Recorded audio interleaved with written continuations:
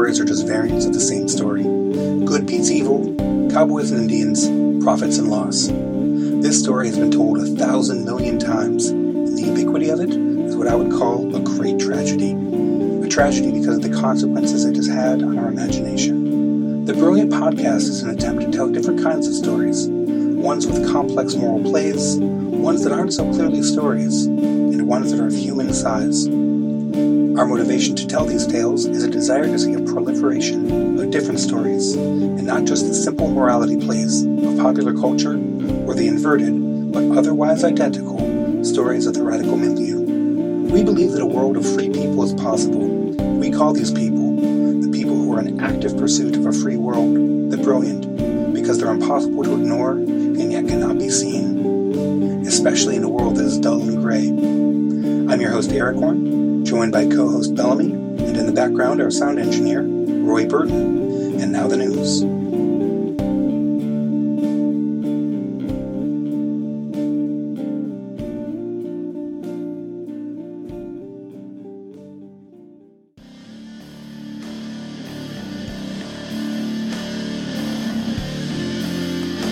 One day I came in and a woman who had lost a child was talking to a robot in the shape of a baby seal. It seemed to be looking in her eyes. It seemed to be following the conversation. It comforted her. And many people found this amazing.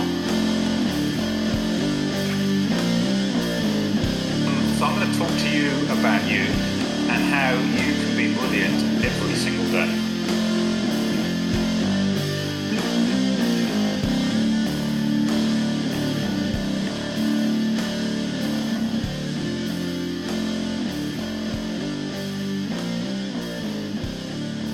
So the first news story topic we're going to talk about is one of the topics of the week that was on A News, which is anarchist parenting. And it definitely seems like an appropriate one to follow the aging one, because, of course, a huge part of that is taking on the nuclear family form.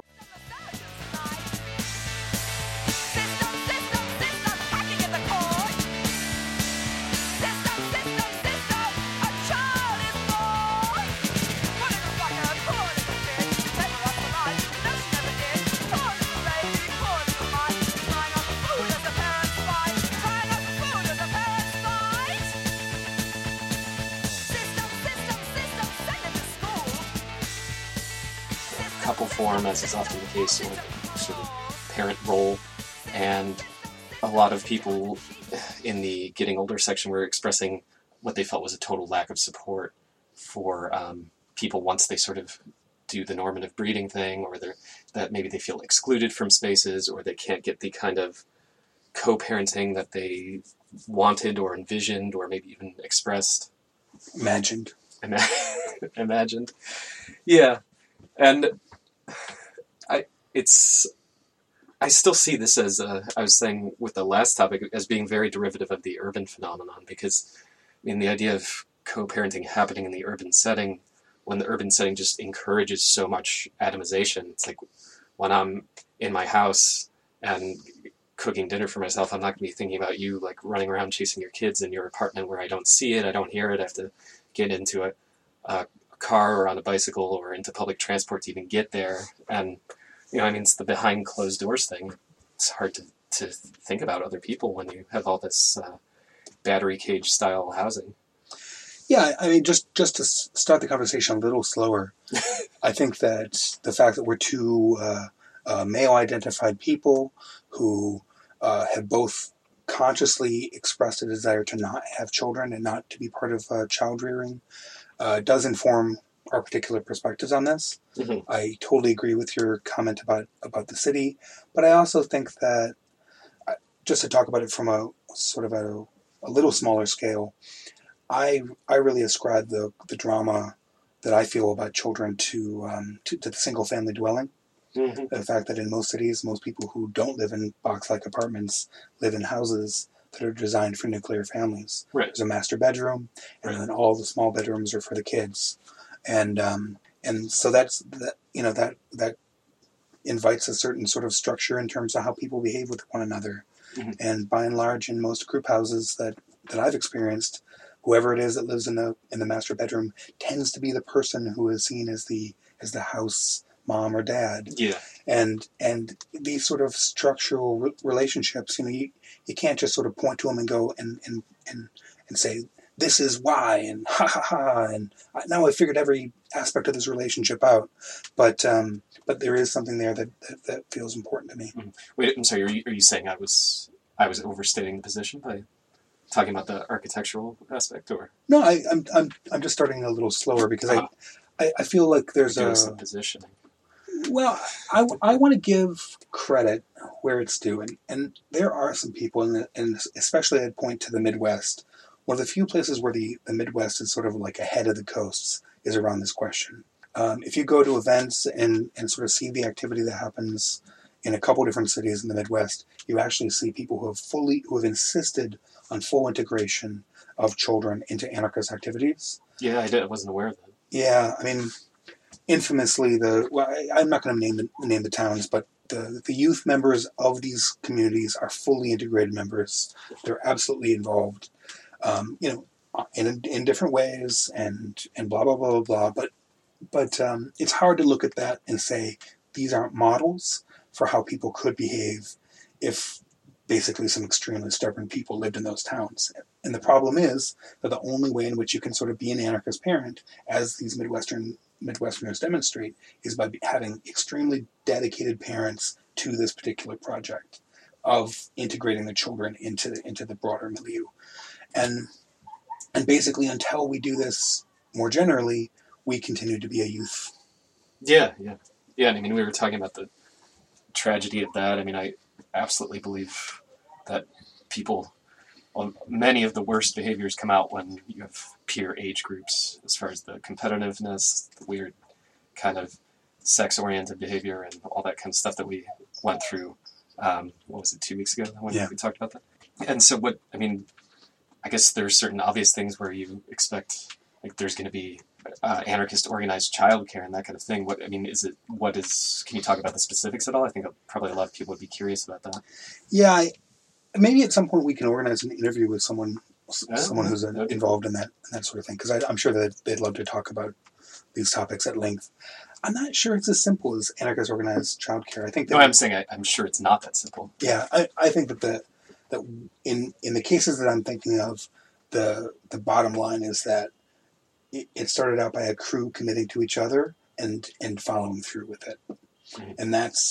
And in the Midwest, this is a bit more plausible because you can anticipate that people who are in their mid-20s making these decisions are probably going to be around in 10 years. Right. Whereas obviously in the Bay Area, you can't predict that at all, right? You mostly predict that people are here to make their money or sow their oats or figure out who they are, and then they go back. Mm-hmm. That's the sort of traditional model. Mm-hmm. Yeah, I mean, but the parenting thing in the context of this thread seems to have taken a really nasty tenor that I don't know, I'm a little puzzled by. I mean, maybe it's defensiveness or the sense of people being attacked, but I don't know. I just feel like, similar to drug use, there are certain decisions that people make that have a lot of consequences to them.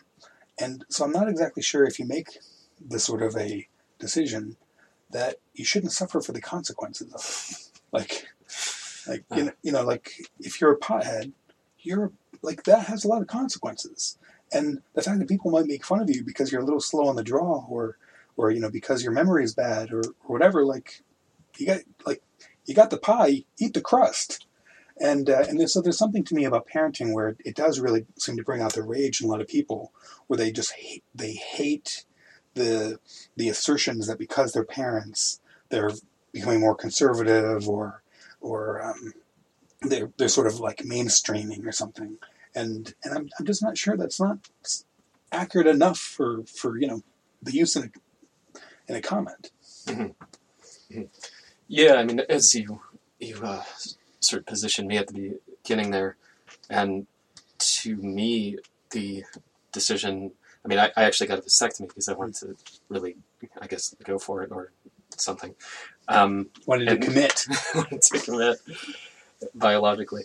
And to me, it was completely this self-perception of, if I have a kid, I'm not going to be able to have the kind of anarchist-oriented life that I want. I mean, seemed really straightforward to me, and I was only 23, 24. I just turned 24 at the time.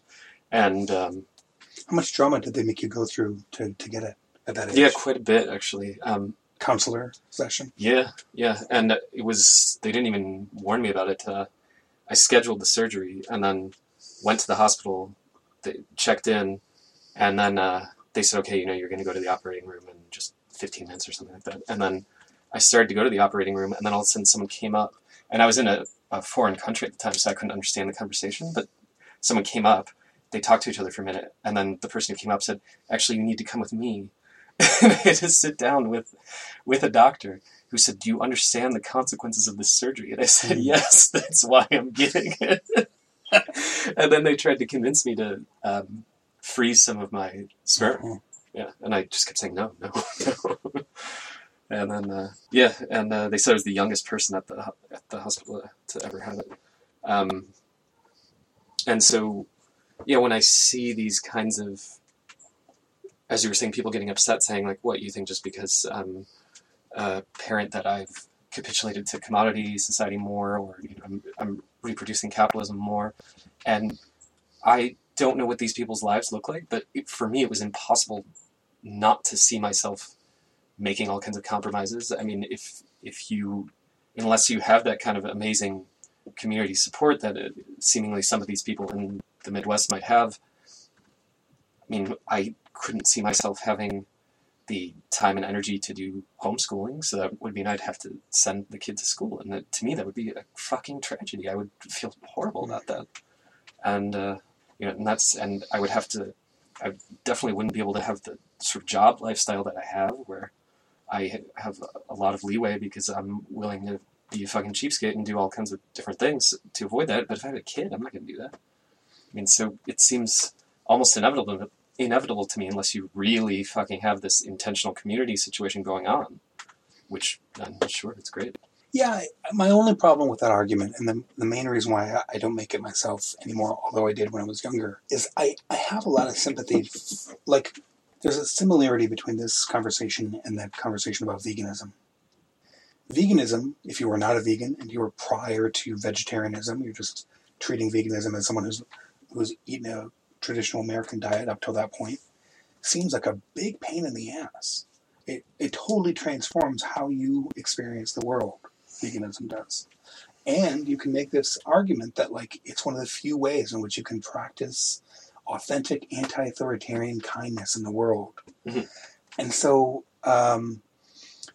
these arguments about consistency sometimes are about lifestyle choices, which ultimately you and I have made very similar lifestyle choices in that we are concerned with our own happiness and our own sort of, achieving our own needs and all the rest. It's true. Yes. And we're doing that in lieu of anyone else. Well, I had multiple relationships end because of this adamant unwillingness to budge from this issue. Yeah. And I've been a bit perhaps more ambivalent about this question. Mm-hmm. When I was a teenager, I grew up in the Midwest where contraception wasn't really in vogue, and was very involved in her life. But she had a family, and she actually wasn't that excited about it.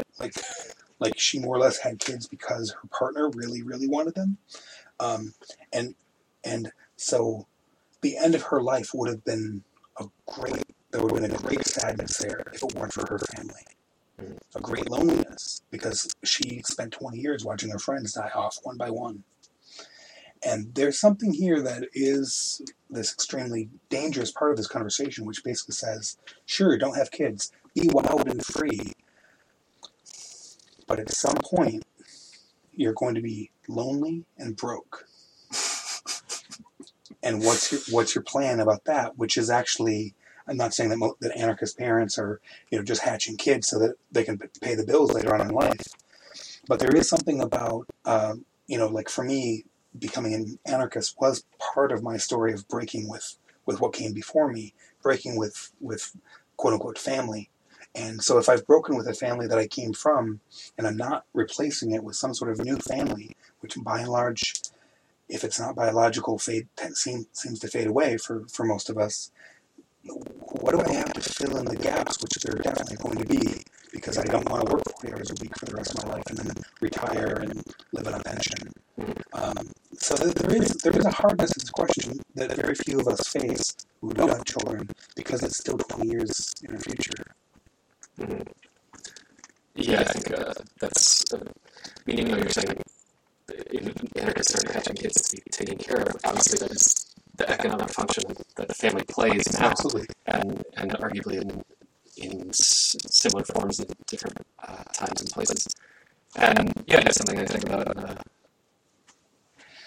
And I suppose I have fantasies that my intentional community is going to work out really well, and those people are going to sort of substitute that. But yeah, as you said, it. Yeah, you have no reason to not believe that that's going to work out. I know we're still going to come to the episode where you tell me how stupid I am for all these reasons. And then I suppose I've always imagined that I would just, if I became old and broke and lonely, I would commit suicide in some explosive way. Oh. And that's how I would solve that problem. But that, again, that's something that might be a lot harder than I think. Yeah, for sure. And yeah, it's definitely a real thing. And I can think of a lot of current anarchists who are in a great deal of pain, who are not making those dramatic types of decisions. They're instead going out with a whimper, not with a bang. Yeah. I mean, this comes back to what my father likes to tell me, which is that I always think I'm different from everyone, but I'm not. And yeah, we'll see. I don't know. As long as I'm different from him, it's okay. Yeah. Well, the other news story that we're going to talk about this week is this brand new revelation that just came out. AK Press sort of sketched it out, perhaps for the seeming obligation that there have been rumors in their circles to talk about it, but it appears that Michael Schmidt, the co-author of Black Flame, has been outed as a long-standing white nationalist.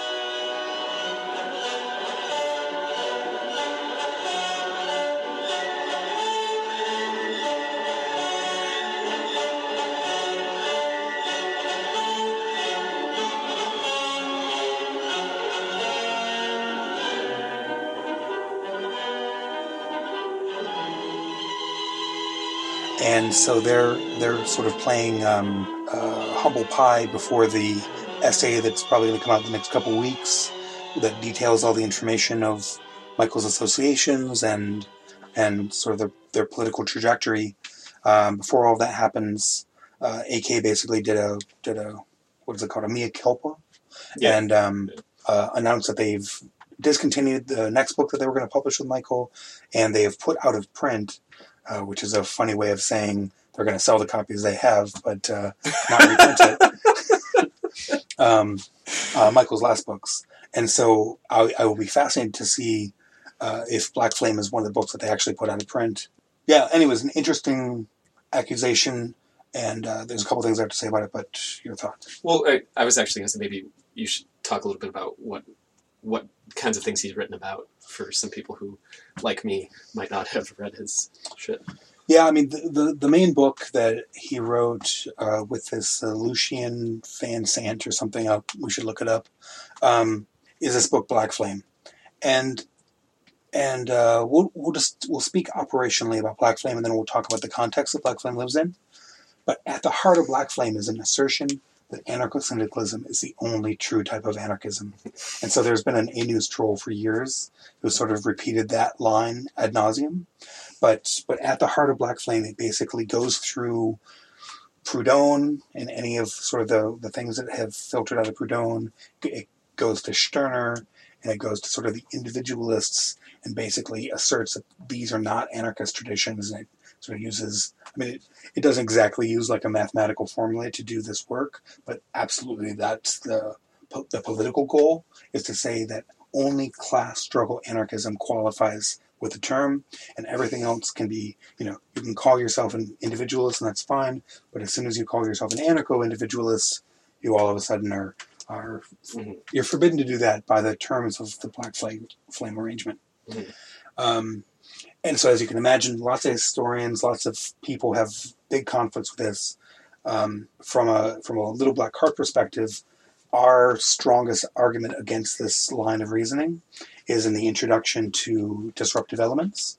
The editor of Disruptive Elements sort of asserts the history that's in Disruptive Elements as the example of how full of shit the Black Flame people are. Little Black Card as a project in general could be seen as sort of like the other side of that particular argument. Mm-hmm. So there is very much a way in which Black Flame is relevant to what it is that we do, because it's basically so disagreeable. Mm-hmm. And it basically is so like a book out of date. Mm-hmm. Like the book would have really made sense in the 80s and 90s as being sort of like, that was a time when red versus green was a very common argument. Nowadays, I think it came out in like 2010 or something. Nowadays, it just seems very bizarre to make this argument that this extremely, what we would call archaic form of anarchism is the only form of anarchism. Mm-hmm. And from my perspective, I would say that their politics says that anarchism died in the fields of Catalonia in 1937, mm-hmm. and that whatever it is that we do now either emulates that better or is nothing. Mm-hmm. Yeah, the other response, besides the disruptive elements, I think of actually Bob Black's Chomsky on the Nod, where he actually tries to argue that anarcho-syndicalism is arguably a form of statism. Yeah. And as far as response to their statement in general, I was amused by how there was such an anticipation of criticism that, basically, maybe syndicalism and fascism aren't so far apart. I think of Mussolini. There was this immediate framing of, let's all remind ourselves that crypto-fascists have also come from the ranks of egoist individualists, green anarchists, and nihilists, before anyone had, mm-hmm. to my knowledge, even really said anything. And I think when there is something about the gaze that wants the very organized society, the global society, I can't think of a way that anarcho-syndicalism wouldn't be expansionistic. Most arguments are that it actually is globalistic. It's a completely managed world. I'm not going to say that there's something inherently fascistic or fascist engendering about it. That seems to go a bit far, but I would say it's closer to, if you want an organized global society, you are closer to fascism than someone who wants a completely decentralized, non-global society, highly individualistic society. Someone who wants a hunter-gatherer band society is very far much farther from fascism than someone who wants an industrial council society. Yeah, there's so much to say in that regard. So I'll just speak to positions and what it means to sort of take positions versus be more circumspect about these sort of questions. AK Press has sort of it's attempted to speak authoritatively and responsibly to questions about what is anarchism and what isn't. And so, because AK Press was founded by anarcho-syndicalists and anarcho-communists, and their logo is still a red and black flag, it's clear what position they sort of originate from and what they've been doing. Mm-hmm. But if you look at the last 10 years that they're publishing, a lot of their material is not specifically anarcho-syndicalist, but is instead their histories of different things that have happened in the past. In other words, and some of them are fairly broad with the international scope.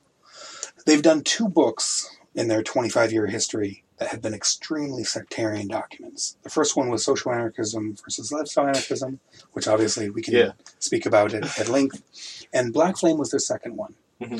Now, that's one of you made this point about the similarities or the sort of comminglings of... Yeah, I don't want to overstate that. I'm just saying there's a very different orientation, right? I just want to give AK some credit, or I want to ground the conversation in some details that you probably don't know. In the pages of Adota, there were some big fights about this question about to what extent was there cross-pollination between anarcho-syndicalism and fascism. And the most, I will give this person credit and say, the most evidentiary argument is that people who were syndicalists, not necessarily anarchists. There was quite a bit of cross-pollination between the syndicalists becoming fascists. Mm-hmm. There was only trace evidence of anarcho-syndicalists, in other words, Italian anarcho-syndicalists becoming fascists. But the people who were the most incensed about this topic, obviously Bob Black on the side of like, this shit happened. Mm-hmm. And then the main editor of the Anarchist FAQ, who is this person named Ian Mackay, he was very incensed about any sort of accusation that anarcho-syndicalists ever became fascists, and basically said that it was fucked up to sort of make these assertions. Now, this is a person who is an anarcho-syndicalist, whose Anarchist FAQ is an anarcho-syndicalist document, which to some extent had two different political motivations. It had more than that, but two of the primary thrusts of the FAQ is, one, to defeat anarcho-capitalism as a form of anarchism, and two, to defeat individualist strains of anarchism. And so all the egoist stuff within the FAQ is tepid at best. Yeah, I read it. Yeah, some of it's obviously that document was then published by AK Press. So arguably that's also a sectarian document. But I mentioned AK's publishing of these two texts because they are still participating, even though they sort of style themselves as this voice of, responsible, pedagogically true anarchism. Sober, right? At the end of the day, they absolutely have a dog in the fight. And by styling themselves in the one way, but still playing to win a political fight, they've done a very good job of sort of convincing people that right anarchism is the sober, methodological, programmatic approach. Yeah, to me, the question of did certain people who said they were one thing go and do this other thing seems irrelevant. As far as that's why what I was trying to say before is, to me, it's a question of how do you perceive the world? How do you imagine people living together? And to what extent is that a sort of authoritative or managerial or stewardship kind of gaze? And the fact that someone who like, what was their names, Exile and Sadie, I don't really give a shit. Like, okay, I mean, to me, all it is like, okay, they were just assholes, and it doesn't. To me, it just seems like a very ad hominem approach to disavow the past. Well, that isn't necessarily like red anarchism at all, right?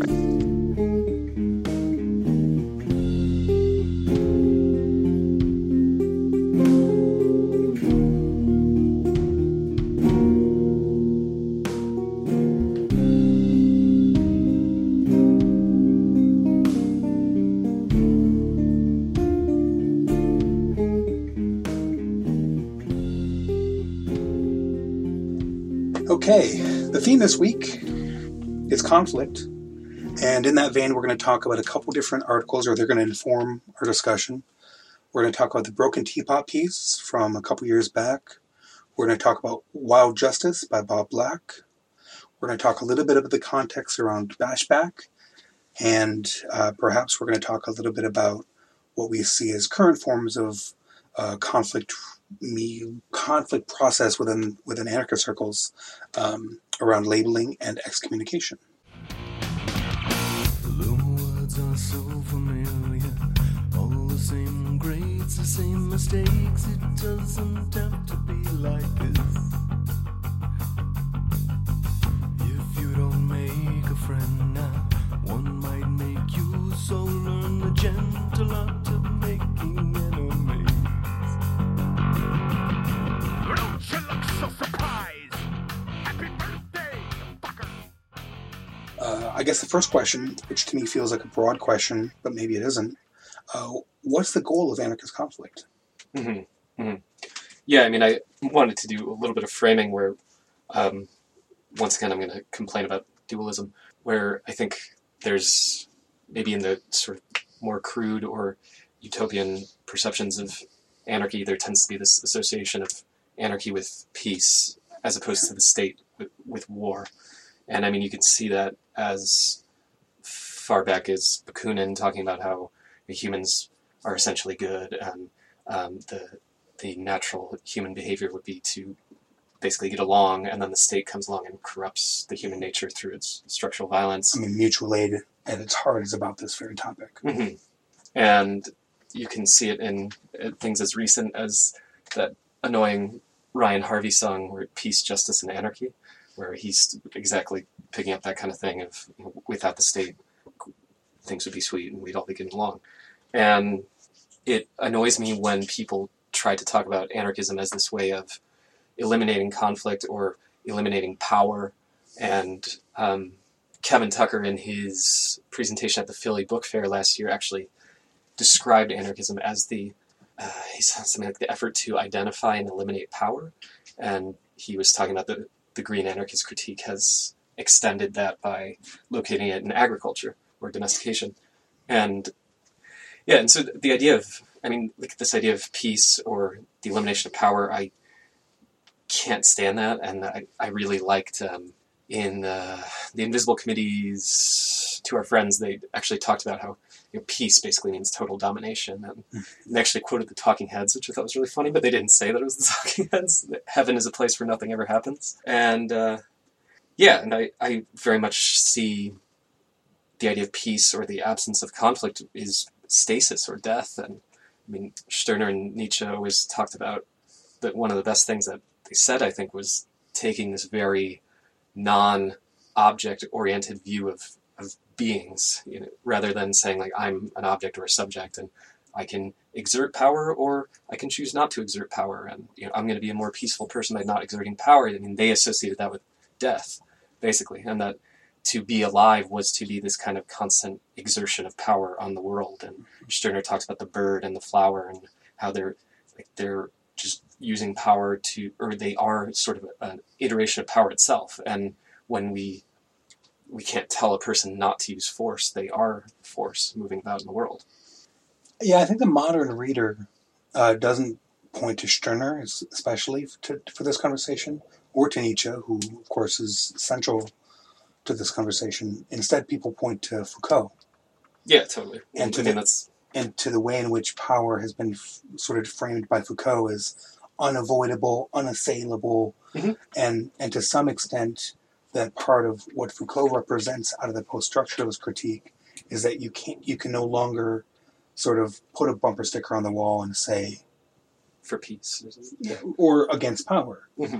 And I guess, how do you deal with that from this perspective, though, that you basically don't think that anarchists should be against power? Oh, right. Yeah. So this was a long-winded framing to say, to me, the question isn't about eliminating conflict or how do we reduce conflict or set up society in such a way where the conflict is minimized. The question instead is, okay, let's recognize that conflict is inevitable or even desirable, or it's just this incontrovertible fact of life. And so rather than trying to shy away from it or avoid it, which I think is kind of what nonviolent communication is about in a lot of ways, the question instead becomes, how do we resolve conflict in a way that is meaningful, not depersonalizing, not oriented around guilt and shame or who's the bad guy, and instead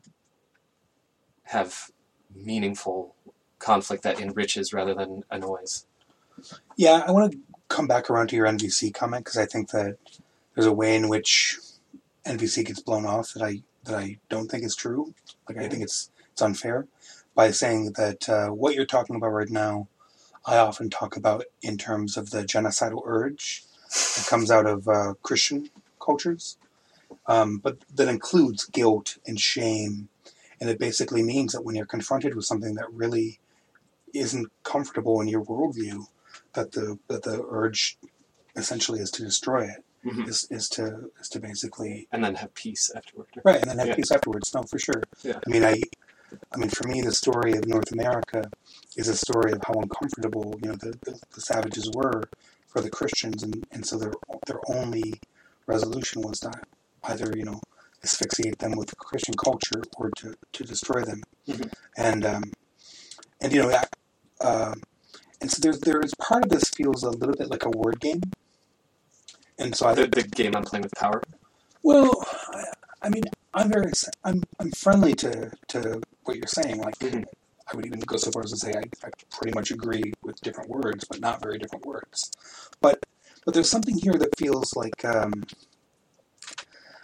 perhaps pointing to like a greater anarchist problem, that we devote too much energy to sort of overloading these terms, like people, not power, from a problem-solving perspective that you want to solve, or just how do I treat this in a way that where I feel like my anarchism is appropriate in this context. We can talk. I mean, distractions aside.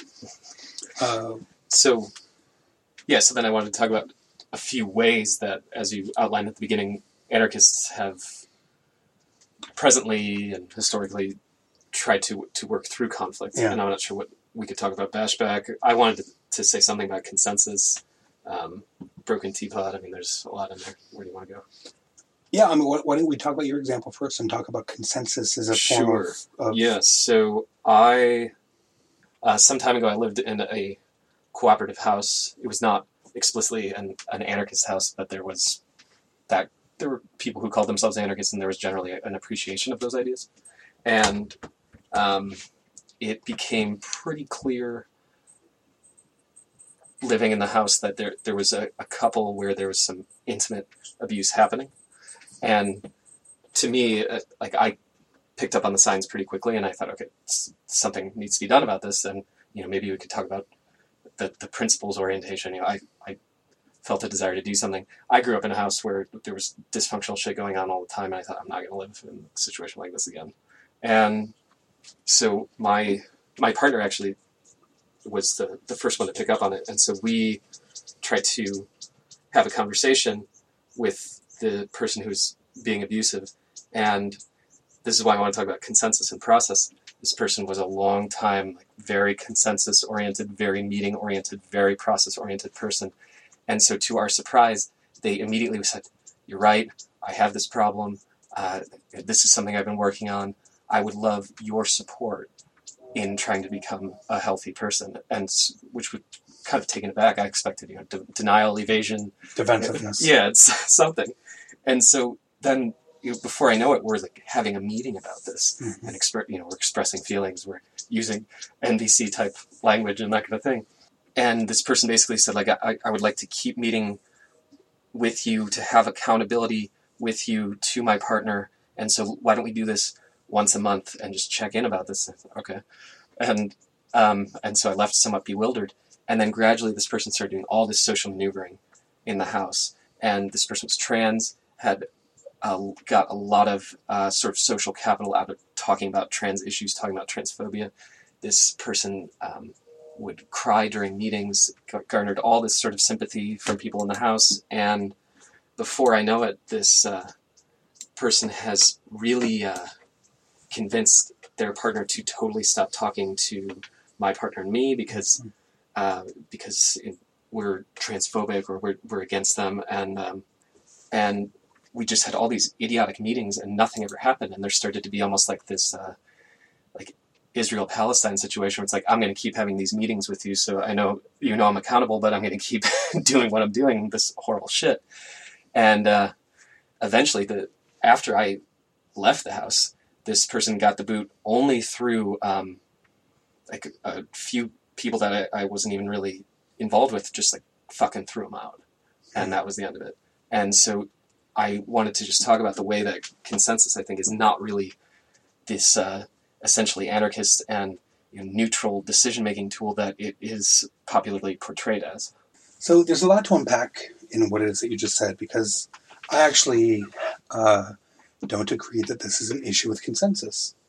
I think I've always thought of consensus as being a different, it can be a methodology that's used in decision-making or in conflict situations, but that by and large, consensus is a decision-making method first and foremost, and the ways in which it plays out in group house situations is sort of a different conversation than whether or not it's a particularly good way to make decisions. I think the point you make is interesting, but let me just say one last thing. My my initial experience with consensus was in the context of a document called the Red Docs that was produced by a collective called Groundwork Books. That was one of the collective businesses ran out of the UCSD campus. I was part of the Che Cafe Collective, which was also part of the same group of consensus-run businesses. And once every 3 months, our collective every 3 months took a day out to do what was called a clearing. And the clearing was the way in which we dealt with conflicts rather than in our weekly consensus decision-making things. And clearing was supposed to be a thing that you did sort of separately from meetings and separately from process. And if that didn't work out, then you waited till the quarter and dealt with your issues in the context of the clearing.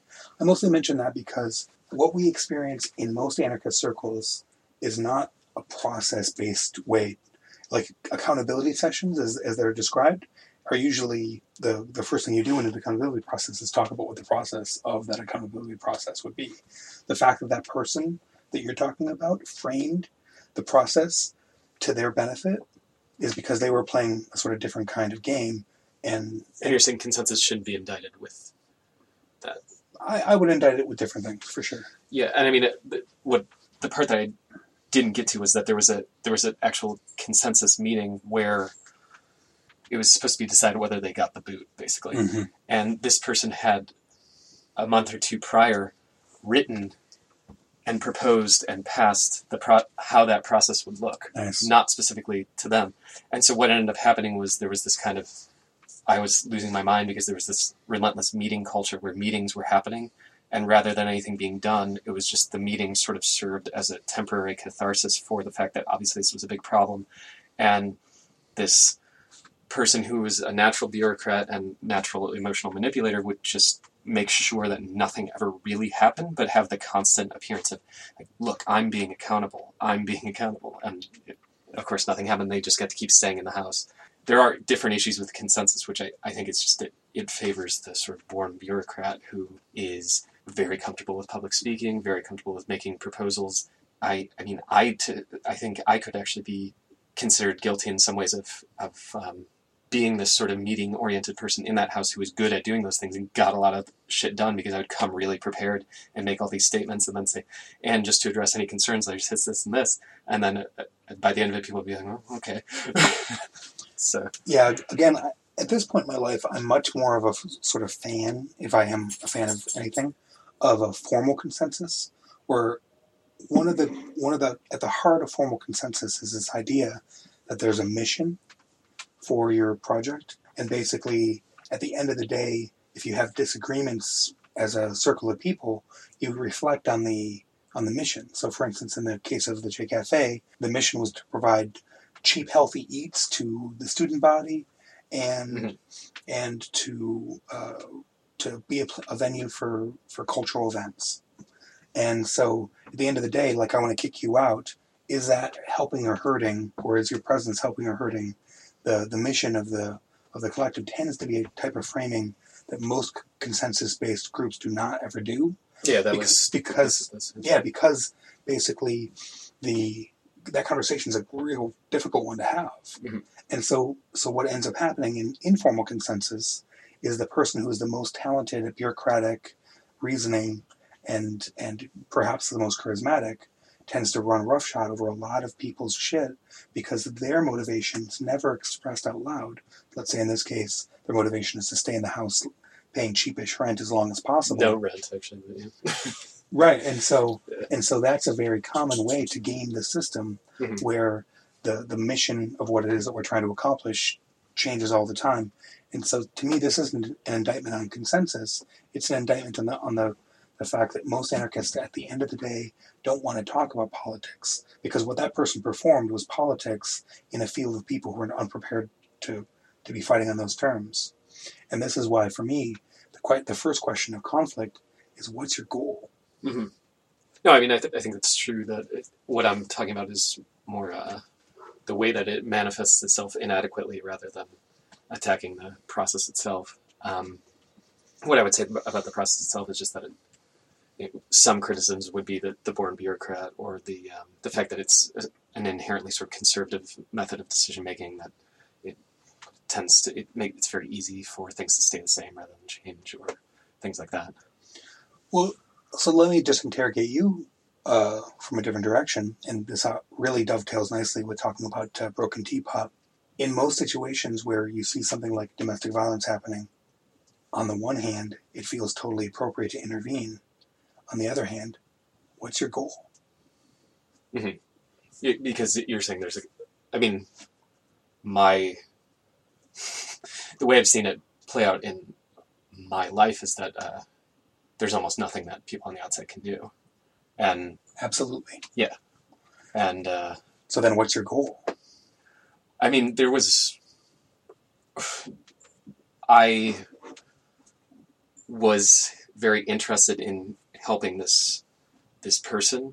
However, I knew that there were I wasn't so naive as not to recognize that there were very serious limits to what I could do, because I actually had done domestic violence counseling before, and as a counselor, and knew that basically almost the only thing you can do is just try to be a good friend and support that person, which eventually became impossible because their partner maneuvered it in such a way that it was almost impossible for me to actually have one-on-one conversations with that person, just because of the kind of positioning that was going on. And so at a certain point, I just wanted this fucking person out of the house, because they were also a terrible, terrible housemate for a number of reasons, not just because of the abuse. But as soon as the goal, like what you're talking about, is like feature creep has happened. Like, in other words, on the one hand, what you wanted to do was this one thing, but then also you wanted to kick him out. Like, that usually is a totally accurate way to describe what the political goals are that most anarchists express when they're in a situation of conflict. Like, there's some clear motivation for why they're in the conflict. There aren't specific things that they can sort of like accomplish. So, as an example, I would, if I were on the outside or was your friend talking to you in this situation, I would say, what's going to happen for sure is you're going to lose some friends, and if they have any strong friends or supporters in the house, you're going to lose them as friends also. Mm-hmm. You know, like, in other words, the unforeseen consequences are usually the things that are for sure going to happen, and the stated goals maybe are going to happen. Mm-hmm. To speak about this in a different context, I'm a child of the 70s, and around 1976, 77, my mother was in a serious fight with her boyfriend, mm-hmm. and part of the fight involved him locking her out of the house where we both lived, mm-hmm. and so she tried to climb in a window, and he saw her climb in the window and punched her in the face, and so she had a plan, right? Like, in other words, this happened, like, broke her nose, she had 2 black eyes, like, he was a really big guy. So we then packed up our stuff and moved to a battered women's home. Mm-hmm. It was anonymous from him, he couldn't find us, right. And we stayed there for 6 months or so. It was a totally part of town I'd never been in before, and that's an example of sort of like why people find anarchist solutions to a lot of these sorts of problems to be really inadequate. Like, at the end of the day, she had this apparatus, this biopower apparatus that provided us solutions to problems, but they weren't real solutions, right? They were just partial solutions. Right. But if you look at that as a partial solution compared to sort of talking therapy that ends up happening in group houses, yeah. I mean, at this point, I know which one I'd prefer. That's mostly because I have so much distrust for what that circle of people in that house is going to perform, because I just don't know them in a way that, at the very least, me and my mother escaped this really bad situation.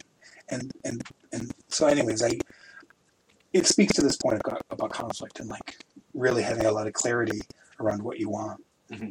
before you get into a conflict. And it basically takes a lot of experience to get that. Mm-hmm. Should we return to your outline? And this is one of the things I loved about Broken Teapot, is it really problematized these discussions in ways that I really liked. Yeah, there are so many good things about that piece, actually. I mean, just breaking down it's interesting to so they spend a lot of time breaking down the abuser-survivor dichotomy and saying it's not so black and white. And I think that's absolutely true, that relationships are always more complicated than that. What's interesting about it was this person that I was talking about would play that card all the time and say, like, well, it's not. And so I understand that the reaction has been to say, no, it really fucking is, because abusers will almost always play that card. Yeah, for sure. But then it's very dangerous.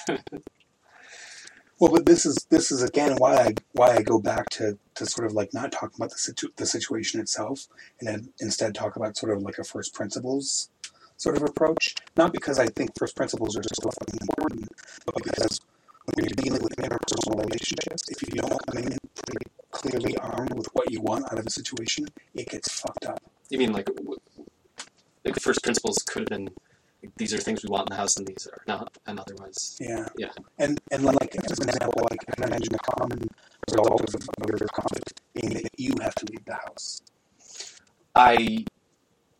It so happened that I was planning on leaving the house anyway for a completely unrelated situation, but I was fucking ready to get out of that house when I left. Right. And that's part of why a lot of the relationships that happen in urban situations tend to be so, they're frictionless. Mm-hmm. And you're basically describing what the details of how that frictionlessness happens. Mm-hmm. No, I mean, I was absolutely doing the kind of urban and liquid modernity thing of just saying, I can leave and I'm so fucking sick of the situation. That's a nice catchphrase. Liquid modernity. I like that. It's an established term. By whom? I don't know, but I know it refers to just what we're talking about with this sort of... the social fabric. Everything is so transitive in modern world where relationships, the frictionlessness that you were talking about, relationships, living situations, jobs, everything is ready to go at any moment, and that's the expectation, and death of community, and so forth. Cool. So we're actually an hour in. I know.